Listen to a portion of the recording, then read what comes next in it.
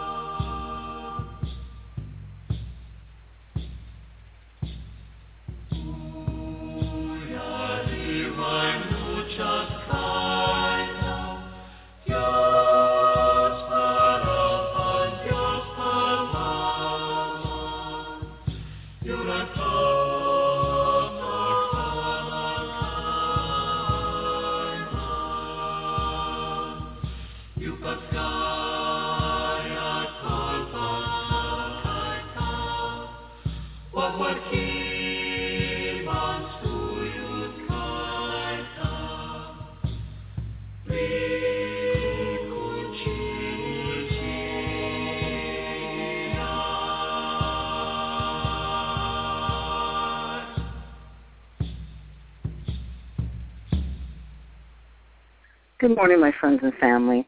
The opening music was by Salve Vocal Group from the CD Native Angels by Salve. This is a wonderful CD, and I know you're going to love it. So if you want to order a copy, contact Salve, SAVAE.org, or phone 210-573-6335, because they do live shows, and if you want to check on their availability and when you can go see them. They have just interesting and beautiful sound going on there. And hi, I'm your host, Reverend Sharon McCain, and I'd like to welcome listeners to Sacred Sunday. Sacred Sunday was created to provide an open-minded platform that focuses on the tenet that Sunday is a special day to set aside some time for spiritual focus, meditation, and prayer. All faiths are welcome. I'm a Christian in recovery, and all Bible readings will be out of the Ryrie Study Bible, and you may use any Bible you wish, of course. I have had many spiritual experiences and in gratitude, we will be having ongoing Bible readings and discussion about spiritual experiences, and I'll also be reading out of guideposts and things like that, and out of my book, Worth in Worship, once in a while. And I'm just focused on being my real self and carrying the message given to me and just reading out of the Bible. The calling number this morning for any special prayers or requests is 619-924-9744. Sacred Sundays airs every Sunday at 11 a.m. Pacific Standard Time. Our opening prayer for this morning is the Our Father. Our Father who art in heaven, hallowed be thy name. Thy kingdom come, thy will be done on earth as it is in heaven. Give us this day our daily bread, and forgive us our trespasses as we forgive those who trespass against us. And lead us not into temptation, but deliver us from evil. For thine is the kingdom, the power, and the glory forever and ever. Amen. In the name of the Father, Son, and the Holy Spirit. I'd like to welcome everyone again, and let's talk a little bit about what's happening worldwide. We pray for all the Christians being persecuted worldwide. Their freedom to worship and their lives are in jeopardy. Please, God, send your Archangel Michael to fight against evil and protect them, and all your angels to watch over everyone. Our prayers go out to all the suffering ones in the world, including the animals that can't speak for themselves. We also pray for the wisdom of our president and the rest of our policymakers. We have many decisions to make, and we are praying for all the countries and their problems and the people that suffer under tyranny. We pray for their freedom and their freedom to worship. Our leadership is appointed by God, and we need to pray for them. And I know the angels are working overtime to correct whatever mess we seem to get ourselves in. And we're in times of deep trouble. We want to thank you, God, for everything, and we're very grateful for you, what you have given us, and sometimes in the case of what you have taken away. Thank you, God, in Jesus' name, amen. I want to say happy birthday to everybody who has a birthday today, including Norma Barton, Ann Ward, Donna Cap, and Carmelo DiMoca. And if you have a birthday wish you want to send me or an anniversary you want us to celebrate, we would read it over the air, and God bless you, and thank you for that. And then last week's reading was John 18, the crucifixion of the Son of God. And, today the trial continues, and it's all leading up to the murder of our Savior today and the sacrifice of our Savior. Today we're reading about Jesus still being held at trial, and everybody, there's also an online Bible source, www.biblia.com, and it's an excellent resource. I have found it to be helpful when you're looking at phrases or everything, and plus, if you don't have a Bible with you, you can also follow along. And let's see. First, I wanted to I found this in my first copy of my Ryrie Study Bible, and the reason why I use Ryrie is actually I found my first copy in the trash, and I picked it up and I went, wow, somebody threw it away, and I guess I'll take it home, which I did, and I've been reading it ever since until I wore it out. And how you write in your Bible, and now the spine is gone, and there's so many things in there. It's almost like a diary, really. But I found this in here, and it's to explain why we use the sign of the cross. When we use the sign of the cross, we take three fingers together, the pointer, the middle, and the thumb, and then we put our trace, the sacred symbol of the cross, so we can actually learn to do it right now. The first act, even as a little children learns in religion, is the sign of the cross. Parents teach their children to put three fingers together and the other two fingers down on the palm. Then trace the sacred symbol over their head, near the Father, and heart, near the Son, and shoulders, and the Holy Spirit. It is an act that will be used a lifetime. It is never unlearned or never changed, and often is the last conscious act made before departure from this world. This custom is as old as the Christian faith. By the 3rd century, Tertullian could write about it. At the beginning and during the performance of all that we do, when we go in or go out of the house, when we dress ourselves, when we lie down to rest, in fact, in everything we mark ourselves with the sign of the cross. This act serves as an identification. By blessing myself, a person in essence is saying, I'm a Christian, I belong to Christ. It is an act that harks back to our baptism when we were born to the family of Christ. The act serves as a confession of faith.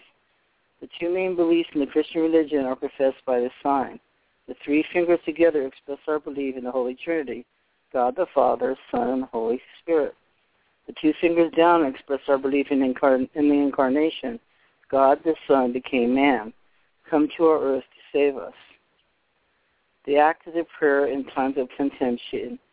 The hermit St. Anthony used to say, there is no more powerful means to overcome temptations and gain victory than the sign of the cross. In private prayer and public worship, making this gesture of faith is a profound witness of our religion. So simple, even a young child does it. So profound, it embraces the totality of Christian faith. So surely the sign of the cross is part of our priceless heritage. I thought that was a nice little article, and I wanted to explain to you why we did that. And so let's do it again. In the Father, the Son, and the Holy Spirit. He's our head, our heart, and our strength. Okay, now let's go on to chapter 9. I think everybody has their books out. So, as I said, Jesus is being tried, and he has just been, okay, let's read a tiny bit in 18, so we'll just know that we're going over to 19 now. But you have a custom that I release someone for you at the Passover. Do you wish then to release to you the King of the Jews? So they cried out again, saying, not this man, but Barabbas. Now Barabbas was a robber. Okay, now we're in 19. Pilate then took Jesus and scourged him.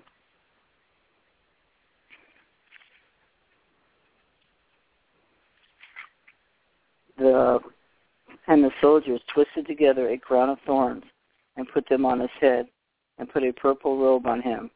And they began to come up to him and say, King of the Jews, and give him slaps on the face. Well, that hurts. Hurts to hear it. Pilate came out again and said to him, behold, I am bringing him out to you so that you may know that I have no guilt. See no guilt in him. Jesus then came out wearing the crown of thorns and the purple robe. Pilate said to them, behold the man. So when the chief priests and the officers saw him, they cried out, saying, crucify him, crucify him. Pilate said to them, take him for yourselves who crucified him, for I find no guilt in him. The Jews answered them, so we have a law, and by that law he ought to die, because he made himself out to be the Son of God. Therefore, when Pilate heard this statement, he was even more afraid. And he entered into the praetorium again and said to Jesus, where are you from? But Jesus gave him no answer. So Pilate said to him, do you not speak to me? Do you not know that I have authority to release you and I have authority to crucify you? Jesus answered, you would have no authority over me unless it had been given to you from above. For this reason, he who delivered me to you was the greater sin. As a result of this, Pilate made efforts to release him, but the Jews cried out again, if you release this man, you are no friend of Caesar, and everyone who makes himself out to be king opposes Caesar. Therefore, Pilate heard these words. He brought Jesus out and sat down on the judgment seat at a place called the Pavement, but in Hebrew, Gabbatha. Now, it was the day of preparation for the Passover. It was about the 6th hour. And then he said to the Jews, behold your king. So they cried out, away with him, crucify him. Pilate said to them, shall I crucify your king? The chief of priests answered, we have no king but Caesar. So he handed him over to be crucified. Now we're on to the crucifixion. They took Jesus, therefore, and he went out bearing his own cross to a place called the place of the skull, which is called in Hebrew Golgotha. There they crucified him, and with him 2 other men, one on either side, and Jesus in between. Pilate also wrote an inscription and put it on the cross. It was written, Jesus, the Nazarene, the King of the Jews. Therefore, many of the Jews read this inscription, for the place where Jesus was crucified was near the city, and it was written in Hebrew, Latin, and Greek. So the chief priests of the Jews were saying to Pilate, do you not write the King of the Jews, but that he has said, I am King of the Jews? Pilate answered. Okay, let's read that again. So the chief of priests of the Jews was saying to Pilate, do you not write the King of the Jews, but that he said, I am the King of the Jews? And Pilate answered, what I have written, I have written. Then the soldiers, when they had crucified Jesus, took his outer garments and made 4 parts, a part for every soldier, and also the tunic. Now the tunic was seamless, woven in one piece. So they said to one another, let us not tear it. Let's cast lots for it to decide whose it shall be. And this was to fulfill the scripture. They divided my outer garments among them, for my clothing they cast lots. Therefore the soldiers did these things. But standing by the cross of Jesus were his mother's sister, Mary, the wife of Cleopas, and Mary Magdalene. And when Jesus saw his mother and the disciple whom he loved standing nearby, he said to his mother, Woman, behold your son.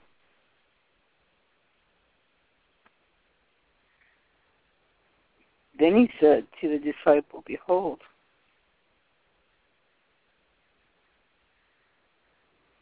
your mother. From that the hour, the disciple took her to his own household. After this, Jesus, knowing that all things had already been accomplished to fulfill the scripture, said, I am thirsty. A jar full of sour wine was standing there, so they put a sponge full of sour wine upon the branch of hyssop and brought it up to his mouth. Therefore, when Jesus had received the sour wine, he said, It is finished. And he bowed his head and gave up his spirit. Then the Jews, because it was a day of preparation, and so that the bodies would not remain on the cross on the Sabbath, for that the Sabbath was a high day, asked Pilate that their legs might be broken, that they might be taken away. So the soldiers came and broke the legs of the first man and of the other who was crucified with him. But coming to Jesus, when they saw that he was already dead, they did not break his legs. But one of the soldiers pierced his side with a spear, and immediately blood and water came out. And he who seems testified his testimony true, and he knows that he is telling the truth, so that you may also believe. For these things came to pass not to fulfill the scripture, not a bone of him shall be broken. And again another scripture says, they shall look on him whom they pierced. Now we're at the burial. We're at 38. After these things, Joseph of Arimathea began being a disciple of Jesus, but a secret one for fear of the Jews, asked Pilate that he might take away the body of Jesus, and Pilate granted permission. So he came and took away his body. Nicodemus, who had first come to him by night, also came, bringing a mixture of myrrh, aloes, and about 100 pounds weight.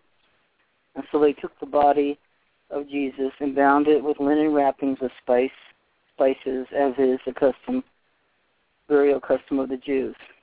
Now in the place where he was crucified there was a garden, and in the garden there was a new tomb in which no one had been yet laid. Therefore, because of the Jewish day of preparation, since the tomb was nearby, they laid Jesus there. So that was hard to read, but I will now read the notes, and then next week we're going to talk about the reason why we're all here, the resurrection of Jesus. That's going to be in 20. So let's go back and read the notes. Let's see here. Behold the man. Pilate's remark was sarcastic. He was saying, actually, look at your so-called king now. And then we're on 7. By that law, he ought to die. A reference to Jesus' alleged blasphemy because he claimed to be God. More afraid. Perhaps the several things of possible violence, of loss of favor in Rome for his inability to control the turbulent Jews, and of some sense of Jesus' true nature, which indicated in the question. And then Jesus delivered me to you. He who delivered to you. Sorry about that mistake. Evidently is a reference to Cleopas, the greatest sin. All sin is sin, including Pilate, to whom Christ was delivered by the Cleopas. But some sins are worse than the others. And then we're up to 12. The Jewish authorities reverted to the political charge against Jesus, suggesting a potent threat to a provincial governor who served at the whim of the emperor, Tiberius at the time. The Jews had allegedly protested to Rome Pilate's actions in other matters where he was insensitive to their customs within the pavement. Also, certainly a large paved area that was part of the castle of Antonia at the northwest corner of the temple area beneath ECC Homo Arch. Okay, so then we're up to 1914. Pilate's sarcasm was directed to the chief of priests, whom he hated and mistrusted, and their clique. He drew from them we have no king but Caesar, a blasphemous denial of the kingship of God over their nation. So when they said that, they were actually even condemning themselves further, because they believed in Yahweh, one true God, yet here they're saying they believe in Caesar. So this is a mixed up mess. Anyway, in preparation for the Passover, Friday of the Passover week, in verse 31, preparation refers to the Friday, the day of the preparation for the Sabbath. And then to be crucified, Golgotha, we talk about the garments, and they're referring us to other notes and other pages, and then sour wine, hyssop. The wine was cheap as well as sour. Hyssop is likely the caper plant, from which it had stems 2 to 3 feet long. The drugged wine he refused was offered earlier before the actual crucifixion. And then it is finished. Receipts for taxes found in the papyri have written across them the single Greek word which means paid in full. The price of our redemption from sin was paid in full by our Lord's death.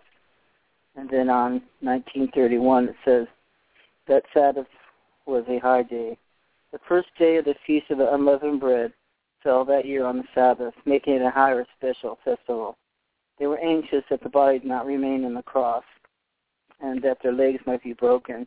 This was done to hasten death and increase pain, since the victim could no longer raise himself upon the nail through his feet in order to allow himself to breathe, thus to delay his ultimate asphyxiation. The skeleton of a crucified body was found in 1968, shows that the legs had been broken.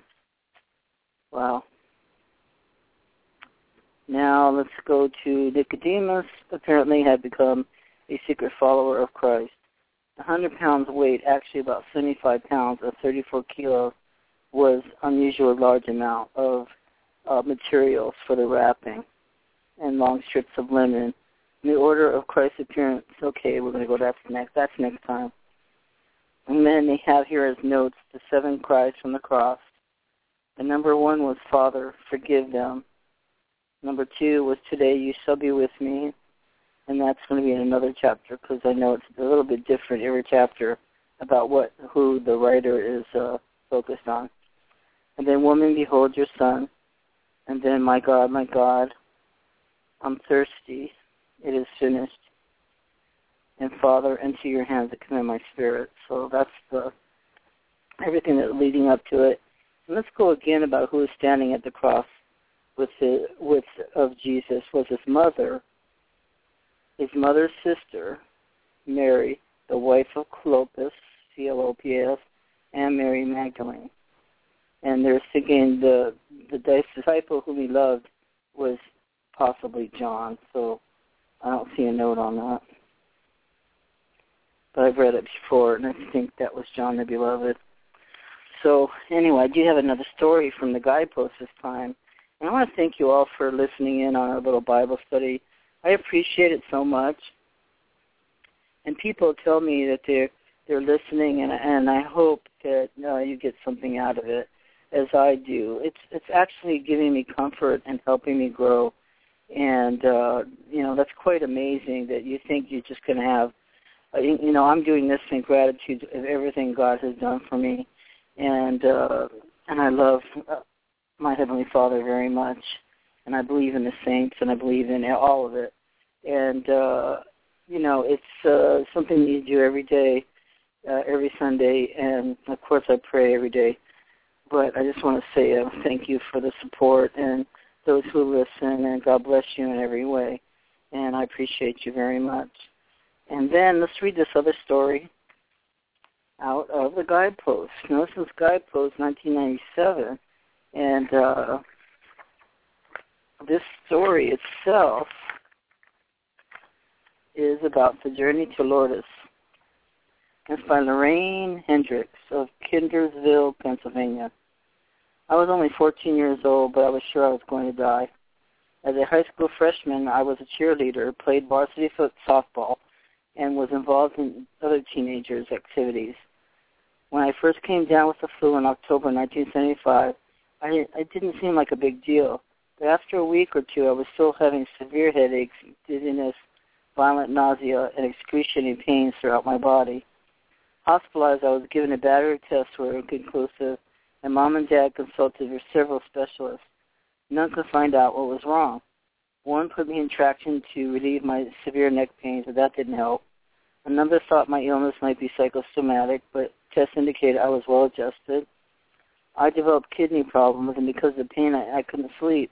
And I was told by my schoolmates as well as other people around the area, they were all praying for me. That meant a lot, but I couldn't imagine ever feeling well again. Then one afternoon, Mom came to my bedside. "Lorraine," she said, placing a cool hand on my fevered brow, "we're going to take you to Lourdes." "Is that farther than Pittsburgh?" I asked. She smiled just a little bit and then explained Lourdes was a small town in southwestern France. There, in 1858, a young peasant girl, now known as Saint Bernadette, was seen a vision of the Virgin Mary 18 times over a 5-month period. Near a grotto where the Virgin Mary appeared, muddy water would trickle from a huge rock. When Mary instructed Bernadette to drink and wash in the spring, sparkling clear water gushed forth. Since then, countless thousands have made pilgrimages to Lourdes, hoping to be healed by the same miraculous waters. Healing wasn't on my mind that March day when we took off for France. I was so sick I wanted to die. At our Paris stopover, I was wheeled into the airport dispensary where the doctor gave me a shot, and it helped me sleep until we landed in Lourdes. When we arrived, the flight attendant asked if we wanted an ambulance.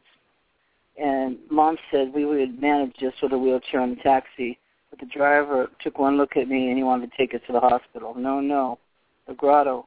My mom persevered, and finally we arrived at the gates of the grounds surrounding the sacred shrine.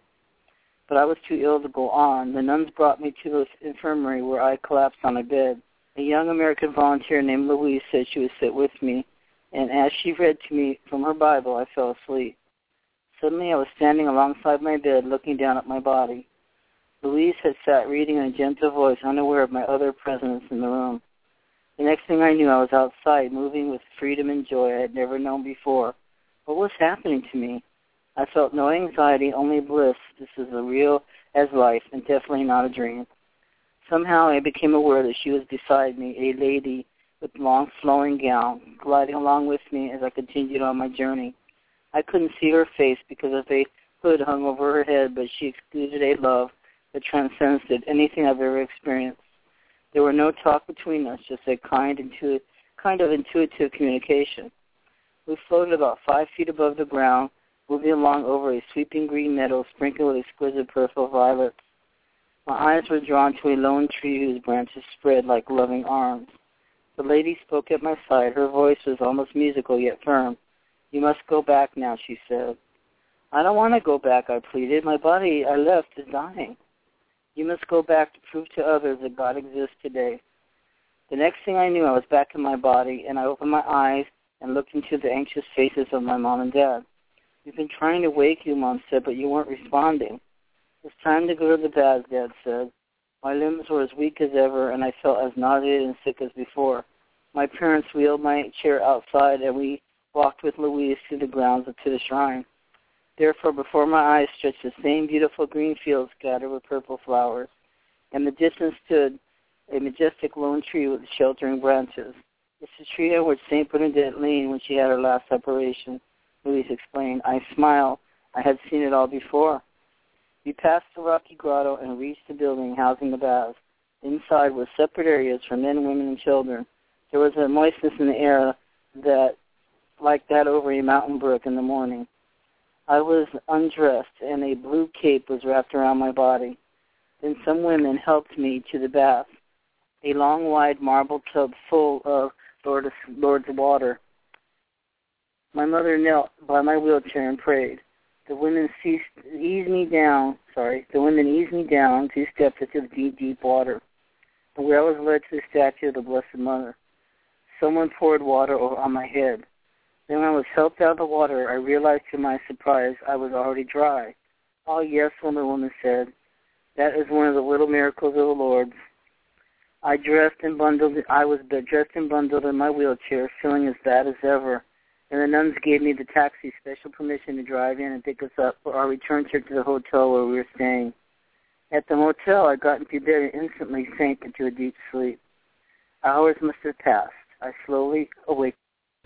I moved my legs and stretched my arms. I sat up in disbelief. There was no pain. I felt strong. I put my feet on the floor and walked. I stepped to the bathroom mirror. My eyes were shining. My cheeks were rosy. I was no longer trapped inside an unhealthy body. I was whole again. Mother and Dad came running in, and we all cried for joy and laughed in exultation. Later that day, I walked confidently through the gates of the Lord once again. That with me and several of the sisters who had been with me that day before were stunned. They told me I seemed so sick that they feared I would not make it through the night. And now I was here full of life. As I entered the shrine basilia, I knelt before the altar and gave thanks to God for my healing and for the beautiful lady I'd met at Lourdes. Oh, that's a beautiful, beautiful story. I love that. Wow, it's just so touching. Okay, I want to thank you all for tuning in this morning. And please join us next week for we'll do another Bible reading, and we'll go on to Jesus' resurrection, which is John chapter 20. And we'll also be reading from my book and guidepost story again. And so let's say our traditional closing prayer after a moment's silent meditation for those out there that are still suffering. God, grant me the serenity to accept the things I cannot change, the courage to change the things I can, and the wisdom to know the difference. Amen. And in closing, may God bless and keep you in his loving arms so that you may have the strength to face whatever is ahead. You are never alone. God loves you, and may your best dreams come true and true love live in your heart. Remember, you can message me with any concerns or requests for prayers, or if you need to discuss something. Bye-bye, my friends, and happy trails to you. God bless you.